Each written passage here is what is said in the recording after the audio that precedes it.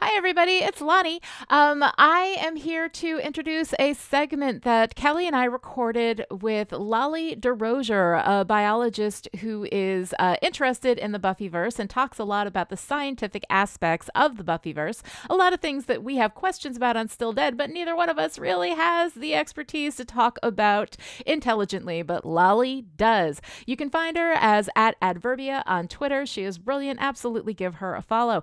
We intended for this to be part of an episode, just a quick segment, but we were so fascinated by her and kept asking her questions, and she kept answering them in these really interesting ways. So here during Chipperish Staff Development Week, in which there is no regular episode of Still Dead, we thought we would throw this at you as a special segment. But because it was intended to be part of a show, I don't introduce myself. Kelly doesn't introduce herself, but we're both here talking with the brilliant Lolly DeRozier, and you don't even have to ask. We are going to have her back. We didn't even touch on everything that we wanted to talk about. There's so much great stuff, and we're definitely going to do this again with her, so enjoy.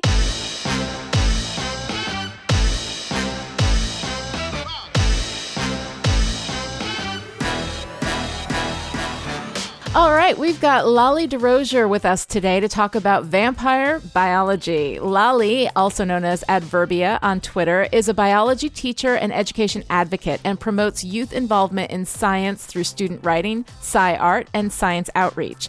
With the Curly Hair Mafia, she tackles themes of science and diversity in sci-fi, fantasy, and horror in film, TV, and gaming. You can find her podcasts and videos at curlyhairmafia.com. Welcome, Lolly. It's so great to have you with us. Thank you so much for having me on.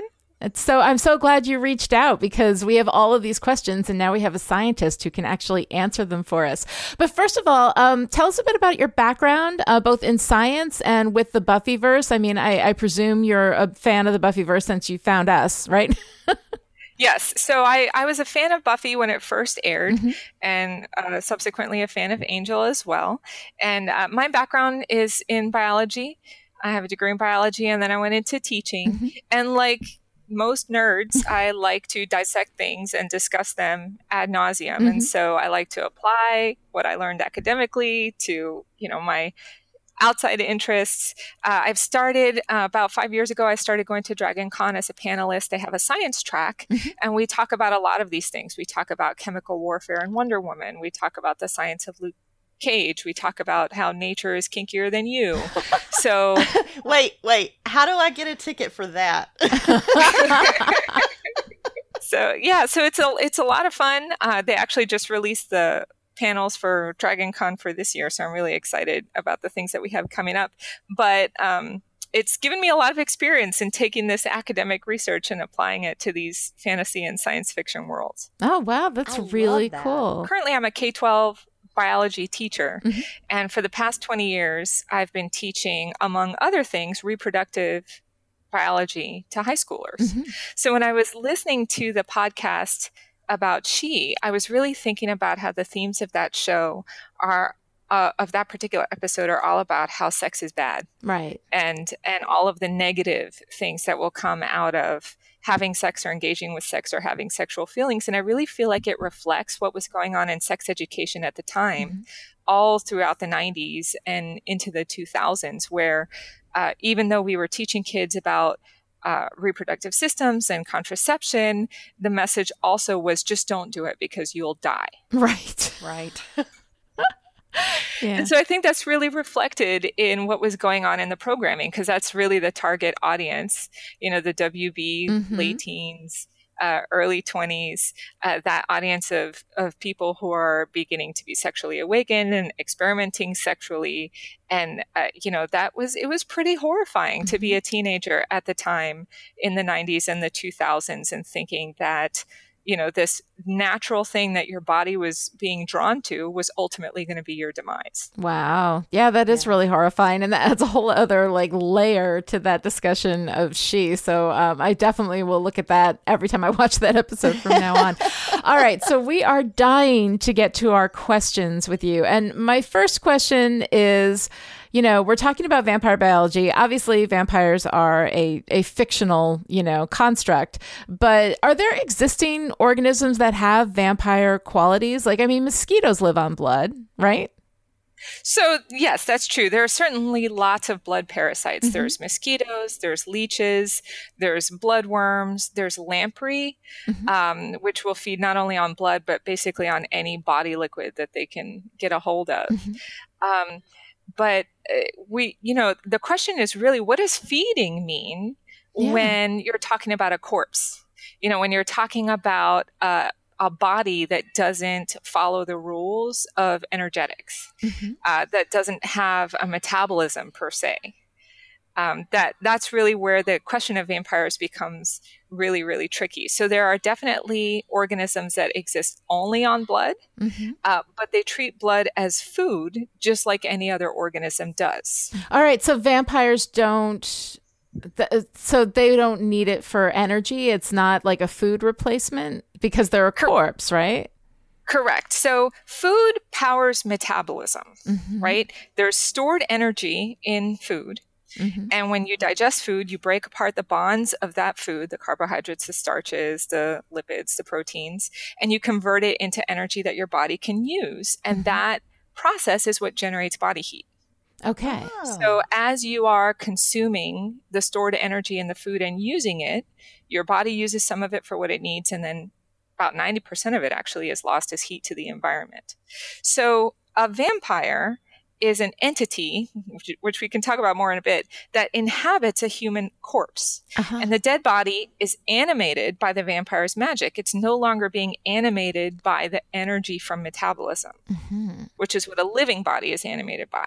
So, magic here in quotes could mean a metabolic process that we can't measure. The idea that any technology that's sufficiently advanced would seem like magic. Yes, Arthur C. Clarke, sure.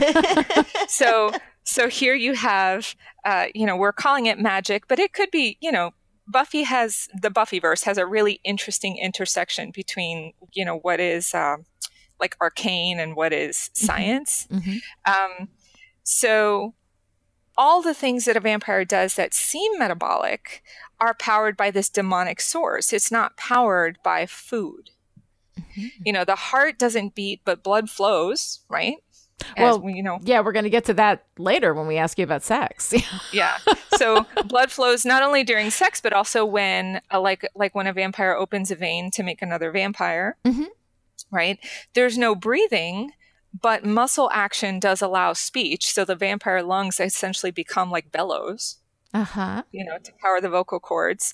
They can move blood for sex. It's logical, that a freshly fed vampire seems more animated. They talk about when a vampire hasn't fed, they become weaker. Yeah. But they can't actually expire from lack of blood. So there's something in the blood that is giving strength to the demonic presence of the vampire in the corpse. So in that way, the vampire is acting like a really precise symbiont. There are, for example, the plasmodium that causes malaria lives in human blood. Right? And it's carried by mosquitoes in the form of human blood from one organism to the next. So the vampire gains some kind of energy or some kind of strength from blood, but it really can't be considered food because it's not digesting the blood, right? It's not consuming the blood. The quantity of blood isn't decreasing in the vampire through consumption in that way. Vampires, we see them eat and drink, but they don't appear to taste.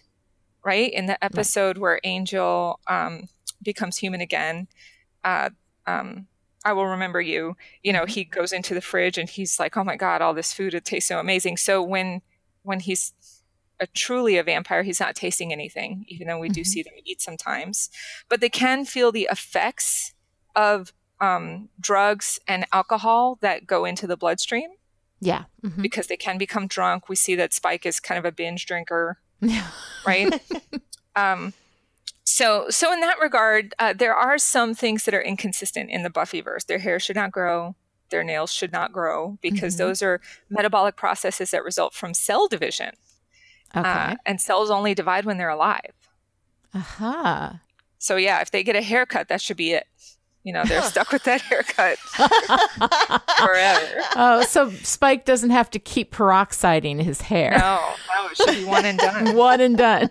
God, could you imagine, though, the implications of becoming a vampire, like, during a truly tragic fashion era, and then being stuck like that for the rest of your eternity? Well, they're always wigs, I guess. Yeah. Yeah, but at that point, they should all just shave their heads and then they can wear whatever wig they want. Sure. Yeah, good point. Good point. And I was thinking about what you said about food. I think it's in Pang's Buffy episode where we see Spike like crumbling up crackers and adding them to, or Weetabix or something, and adding them to the blood. And he says it gives it texture. But you're right, he doesn't say anything about taste. So I think that that's really interesting. Yep. So as a biologist, I want to note, when we're trying to make the Buffyverse consistent, you have to approach it in a very particular way. Because, it's pretty clear to me that they didn't have a biologist on staff in the writer's room. So as a biologist, I have to rely on what I can observe directly. So what I observe vampires doing directly on the screen takes precedent over everything else. A vampire's testimony about vampires has the next level of priority. And then a human's knowledge about vampires is the lowest rung on the ladder, because humans have their own bias. Humans are interpreting things essentially about a whole nother species and culture simultaneously. And a lot of what the Scooby Gang and what Angel and his friends know about, not Angel, but what his friends know about vampires comes from ancient texts where there was less technology, where there wasn't a rigorous scientific investigation. It's all lore and mythology and fear. So you really have to take those with a grain of salt, because even on the show they say things and then later they're wrong. Yeah, no, it does. There's a lot of inconsistency. And from my perspective as a writer, I look at that and I say, well, no, if you state it, then that's part of the actual text that we're reading from. But it's really interesting, this idea of the scientific process of what is reliable data and what is not. Yeah, and the priority of observation there, I think, is a great framework to use for this particular show, because we have so many different writers and we do have so many different levels of consistency. So having kind of a scientific method for prioritizing the observations that we see is fantastic. So that makes me incredibly happy, because you came to talk to us and you brought a framework, and that's awesome. And if we can talk about the framework of vampires for a second, the original story, we're dealing with Bram Stoker's Dracula, right? Right. And then, yes, there's lots of different stories about vampires, but the two main ones in popular culture, there's now branching off from Bram Stoker's, there's the Buffyverse type of vampire or the Anne Rice type of vampire. And this show is really interesting because vampires in Buffy and Angel are styled in the Bram Stoker way, but they behave in the Anne Rice way, which is a little more scientific. Oh, interesting. So, in Bram Stoker's Dracula, they're saddled with all this religious iconography and symbolism, and the Victorian theme of self-loathing and body horror. And in Anne Rice, there's a specific biological reason for why vampires exist and how vampires intersect with the other magical and mythological creatures in the Anne Rice universe. And they don't have any religious vulnerability. Lestat doesn't respond to, he's not harmed by crosses. He's not harmed by holy water. I don't know if you want me to say any spoilers for what eventually happens in Anne Rice, but it's truly horrifying. Oh, I think it's okay. The only thing we're not spoiling is Angel. Yeah. So I recently read, much to my dismay, the Lestat in Atlantis book that Anne Rice came out with. And it turns out that vampires are aliens that are inhabited from an initial source, which vampires always have an initial source, called Amel. And they have a nano particle, which is why they all become infected, but are all still linked with each other. Oh, wow. Huh. Yeah, it's bananas. And these aliens are vampires in the sense that they initially started by feeding on human emotion, and then through a series of events actually became embedded in human bodies, and so they feed on blood. Wow. Yeah, that's a long way from Interview with a Vampire. Yeah, it really is. But you talked about, like high school and stories in the late 90s and early 2000s. And I think one of the reasons that I turned to Anne Rice so hard when I was that age was that was sort of the only venue for the kinds of stories that she was telling. Yes. That were so different, than a lot of the body shaming, sex shaming stories that I had access to. And I remember being really intrigued by the stories that she built for that reason. But I haven't reread her in years and years and years. And now, clearly, I must.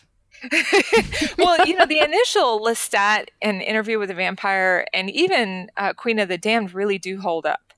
But this latest installment about Lestat in Atlantis is different. Yeah. Yeah. It sounds a little weird. Yeah. It sounds a little bit like trying to take this fantasy world and move it into this like scientific explanation. Yes. That doesn't seem to really make sense. Yes. All right, so back to Angel and to the Buffyverse vampires. So in Angel, we see vampires as stronger and faster than humans. They've got more stamina, an innate fighting ability, and better hearing and vision. Are there biological reasons that this would make sense to you? So all of that really has to come down to the demonic presence inside the corpse, because once you have established that metabolic energy is not in play, then the only source of that energy would come from the demonic presence that's animating the body. Now, there are some organisms, we talk about the nature of this possession of the body. Yes. Some people have referred to it as a virus or an infection or an essence or an aura. There are actually microscopic organisms that exist as individual cells, but can, when they come together, communicate with one another. So there are some bacteria do this through DNA. Every time they touch each other, they trade these little pellets of DNA called plasmids, which is how bacteria can mutate so rapidly and how they become so diverse, even though they're asexually reproducing and essentially cloning themselves. There are some species of eukaryotes, some archaea, and some really odd types of slime molds that exist as single cells, but they do form colonies that have these cytoplasmic connections to one another through which they communicate. So when you think about like the lineage of a vampire, you have this, this primordial vampire, this initial, whether it was a true vampire or a demon that infected the first human. Well, then if this demonic presence lives in the blood, and, I really think it is focused in the blood because that's the vampire obsession is with blood. That then as the blood is transferred from sire to fledgling, then that demonic presence is transferred as well, whether it's an arcane or mystical kind of essence, or whether it's truly a particulate organism. I looked and I'm trying to find anywhere in the Buffyverse that they actually visually examine vampire blood, and I couldn't find anything. Yeah, I don't remember anything like that. No, I don't either, except it would be a spoiler for Angel, but I think there is something about blood later, but I don't know that we see it in terms of like them showing, difference in DNA or cell structure or anything like that. Yeah. But it does come up later in the show, which is kind of interesting. Yeah. So microscopes are relatively new, right? They're relatively new in biology, and they really revolutionized our understanding of biology. We're talking the last 200 years or so. Microscopes existed before that, but not in any way that was useful for examining cells. But any modern microscope that you would have in a high school classroom would be sufficient for being able to detect a microorganism in a blood sample. Wow. Oh, wow. And so it's really odd to me that isn't obvious in the show. That they never thought to take a sample of Angel's blood and just look at it. Wow. Oh gosh, this is fascinating. So you're giving me a whole new way to think about the purpose and function of blood. And one of the things that we see on Angel is the differentiation between drinking human blood and drinking animal blood. And some episodes tend to lean toward the idea that drinking human blood, even if it's from a blood bank, would cause like more bloodlust in a vampire.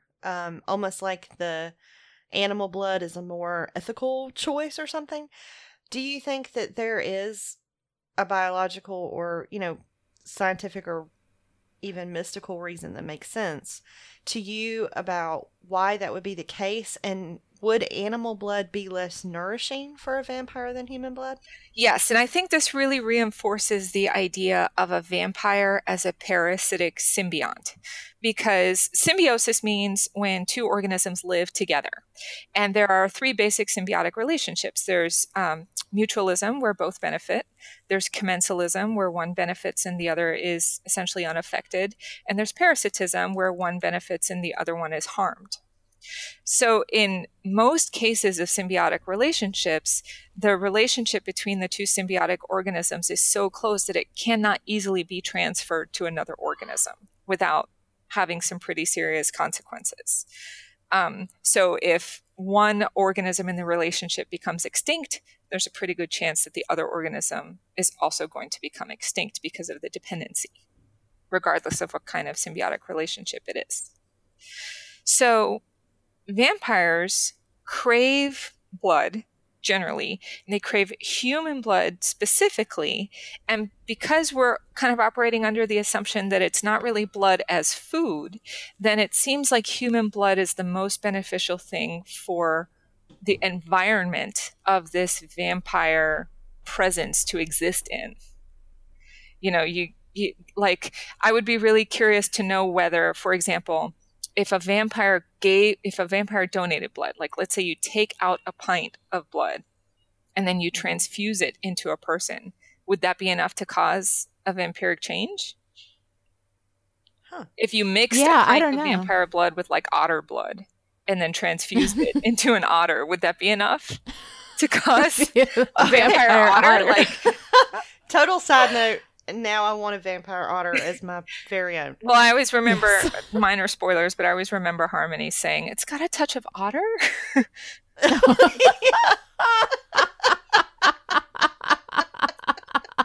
Like a vampire sommelier, being able to pick out the elements of it. So there are microparasites that are not only are they host specific, but they also alter the behavior of their host, which is truly horrifying when you think about it. Like, for example, Toxoplasma gondii, which is the parasite that's responsible for toxoplasmosis, which is commonly known as cat scratch fever. So when a person is infected with toxoplasmosis, unless they're immunocompromised, they really don't have very many symptoms. They might get a fever for a little while. Unless you're pregnant, it's not really a threat. But while the infection is active, you are more likely to cuddle your cat. Yeah, I've heard about that. Which is where the infection came from in the first place. Mice that are infected with the toxoplasma lose their fear of cats. Oh my God. Oh my gosh. And they become more active during the day. They are more likely to come out into open spaces. Well, cats are truly evil. They're the sociopaths of the animal world. I mean, I have 3 of them. I love them, but they're evil. But I think here the microorganism is the sociopath because it's propelling these mice to their death.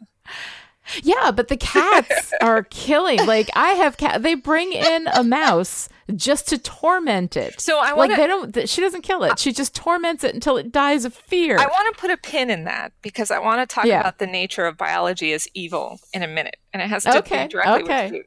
So to answer your question, I think that, vampires, they drink blood because they have to replenish a live blood supply, and this is really important. Red blood cells do not divide. Red blood cells don't split. Every other cell in your body that has to replenish itself divides, but red blood cells come from bone marrow. So if there's a quantity of blood in a body, when those red blood cells are done, they just die and they don't get replaced by the red blood cells. So the red blood cells that are cruising around inside a vampire have a limited lifespan, which could account for the craving that vampires have for human blood. And if human blood is the best environment for that, that would be what they naturally crave. Other mammalian blood could be a substitute. Maybe vampires who are only drinking from rats or whatever are weaker. Maybe, I don't think that we have any examples of vampires drinking from birds or from reptiles, even though no, I think you're right. They are big enough, they have a large enough blood supply that it could sustain a vampire. It seems to always be mammalian blood. So there clearly is like a biological standard for what they can tolerate. Human being the best, but mammal being acceptable. Oh, I love this. So the blood hunger is really the only metabolic urge that we see. When vampires have drunk fresh blood, they're more lifelike. It stands to reason that they would be warmer. Remember, there's a point down the line where there's a shock that causes a heartbeat, that causes an instant carnal urge, like an electrical shock. Yes. Right? Oh, yes. That causes an instant carnal urge. So, the vampire, they seem to have a need to constantly replace this blood source. And I would say that it has to do with the symbiotic relationship of the demon entity to the human body. I love this explanation. So my question always is, how come Wolfram and Hart never employed anybody with hemochromatosis? What is hemochromatosis? Hemochromatosis is a genetic condition where you have too much iron in your blood. And the simple treatment for hematochromatosis is to donate blood. Wow. So when, I hate to use the term, but that, they call them blood sluts or whatever. Vampires have these blood sluts where they have these human people who are just like fetishized vampires or whatever. Like, it always has amazed me that nobody has simply employed people with hemochromatosis. Here you would have this perfect symbiotic relationship. You have a human that needs to constantly donate blood in order to not die. You have a vampire that needs to drink human blood in order to survive. So there you go. It's a match made in heaven. Why don't they just have harems of people with hemochromatosis? Okay, please tell me that you are writing this into some kind of fictional work that I can read. That would be some interesting fan fiction, No, not fan fiction. I want this as the novel from you, because this is fascinating. Yeah, it's so funny because I have severe anemia, like to the point where I have to have iron infusions and all kind of crazy mess. So I'm seeing this from the exact opposite, thinking about red blood cells and like what it would be like to have too many instead of too little. And maybe this is in support of me becoming a vampire, which is kind of one of my goals. But I just love all of this explanation so much. So much. This is fantastic. So one of the things that I'm wondering is how the vampire blood or that vampire, virus or bacteria or nanotech or whatever it is, in the transmission of that from vampire to person. So in order to be turned, we've seen it where the victim has to drink vampire blood, right? But we've also seen that where there are cases of accidental turning, which seems to happen a lot more on Buffy than Angel, where the body of someone bitten by a vampire is burned or decapitated to prevent that body from turning into a vampire. But it doesn't necessarily seem to be the case that the vampire who killed the person intended to sire a vampire. So do you have any thoughts on how that works? And if you can make a vampire on accident just by biting somebody? So I'm trying to remember if any of those cases were like, because this is kind of where we run into Bram Stoker territory, where if a person is bitten a certain number of times, then if they die, they will turn.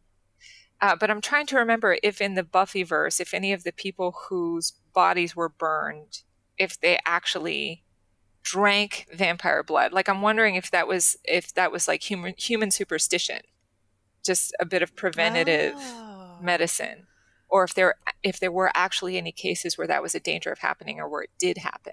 Because I think it would be reasonable for a vampire to sire someone, let them be buried, knowing that they would just dig themselves up, right? Mm-hmm. But I'm wondering if any of the cases they were actually worried about were legitimate concerns. Right. Because, like, we see some, and I'm thinking specifically of Harmony. Yes. You know, we see her bitten. We don't see her sired. And I guess maybe some of the early episodes in Buffy where you have people at the funeral parlor, you know, rising from coffins. Like, they weren't buried, there wasn't any ritual there, but they're going to come back as a vampire because that's how they died. So I've always wondered, like, does that have to be done with intention? Does the vampire who killed them just get accidentally carried away? Does it really require the reverse transmission of blood? Everything that I've seen when we have cases where they're deliberately showing somebody being turned, it seems to be that the person has to drink the blood, that the vampire opens their vein, typically in the wrist or the neck, and the person has to drink a large quantity of the vampire's blood. Mm-hmm. I think that might be just maybe the writers not paying attention because there doesn't seem to be anything in the textually that would support that. I guess we could get into a conversation of maybe vampires not practicing safe biting. No, actually, I think that's a really good metaphor for it. I do. Yeah, I think that there's something in the metaphor that in order to be turned, you have to drink their blood. So you have to be willing. But if you've had all of your blood drained, or most of it anyway, and then there's this, you're feeling that loss of blood, and then somebody gives you blood, is that a willing thing? Is that something that you do, or is it just like a biological impulse to replace the blood that you've lost?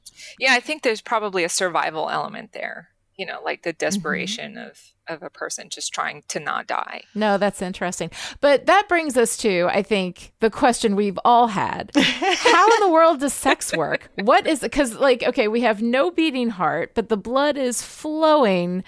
And so is it a magical thing? Because, we all know, pretty much at this point, how penises work, right? This is a hydraulic process, right? So, how does the whole sex thing work with vampires? And to be fair, penises and vulvas, because there's engorgement. Yeah, sure, both, fair enough. Yeah, right? that was my follow-up question was. Yes. And how do female vampires experience orgasm exactly? Because those two questions go together. So whatever is animating the vampire body, whatever is causing the major muscle groups to move, the eyes to blink, the lungs to inflate for speech, all of those, whatever is powering all of that could certainly power the genitals for sex. That is a relatively minor thing. It's a question of directing blood flow from one area to another. I think the bigger question is, where does the desire for it come from? Because, the vampires, they don't desire food other than blood. They don't, they can feel the effects of drugs and alcohol, but it's not, they're not just sipping whiskey for the flavor of it, right? So what is it that causes them to desire sex? In Angel's case, you can probably make the case that it's an emotional desire for sex because he has a soul, right? And there's an emotional connection to the people that he is attracted to. In the case of She, there's she put the mystical whammy on him, and right. And I think there's probably a connection between how recently they've had blood. Maybe a fresh infusion of blood can cause things that feel like real feelings and physical sensations. Men can have orgasm without ejaculation. That's not unusual. So having a physical orgasm probably doesn't require any actual fluid to be spilled. So that's really not a concern. A vampire would necessarily be sterile because sperm and eggs are both alive cells and they don't have any of those. apart from what they drank. So they would have to be sterile if we're sticking to the biology of it. So, whatever it is that has them walking and talking also has them. It's the same thing. Well, all right. I think that's fantastic. Lolly, thank you so much for taking this time to talk to us about all of these biological processes. It's definitely going to open up a lot of the discussion that we're going to be having in the future on Still Dead. And I really appreciate your time. Thank you so much for coming and hanging out with us today. Thank you very much for having me. I appreciate it.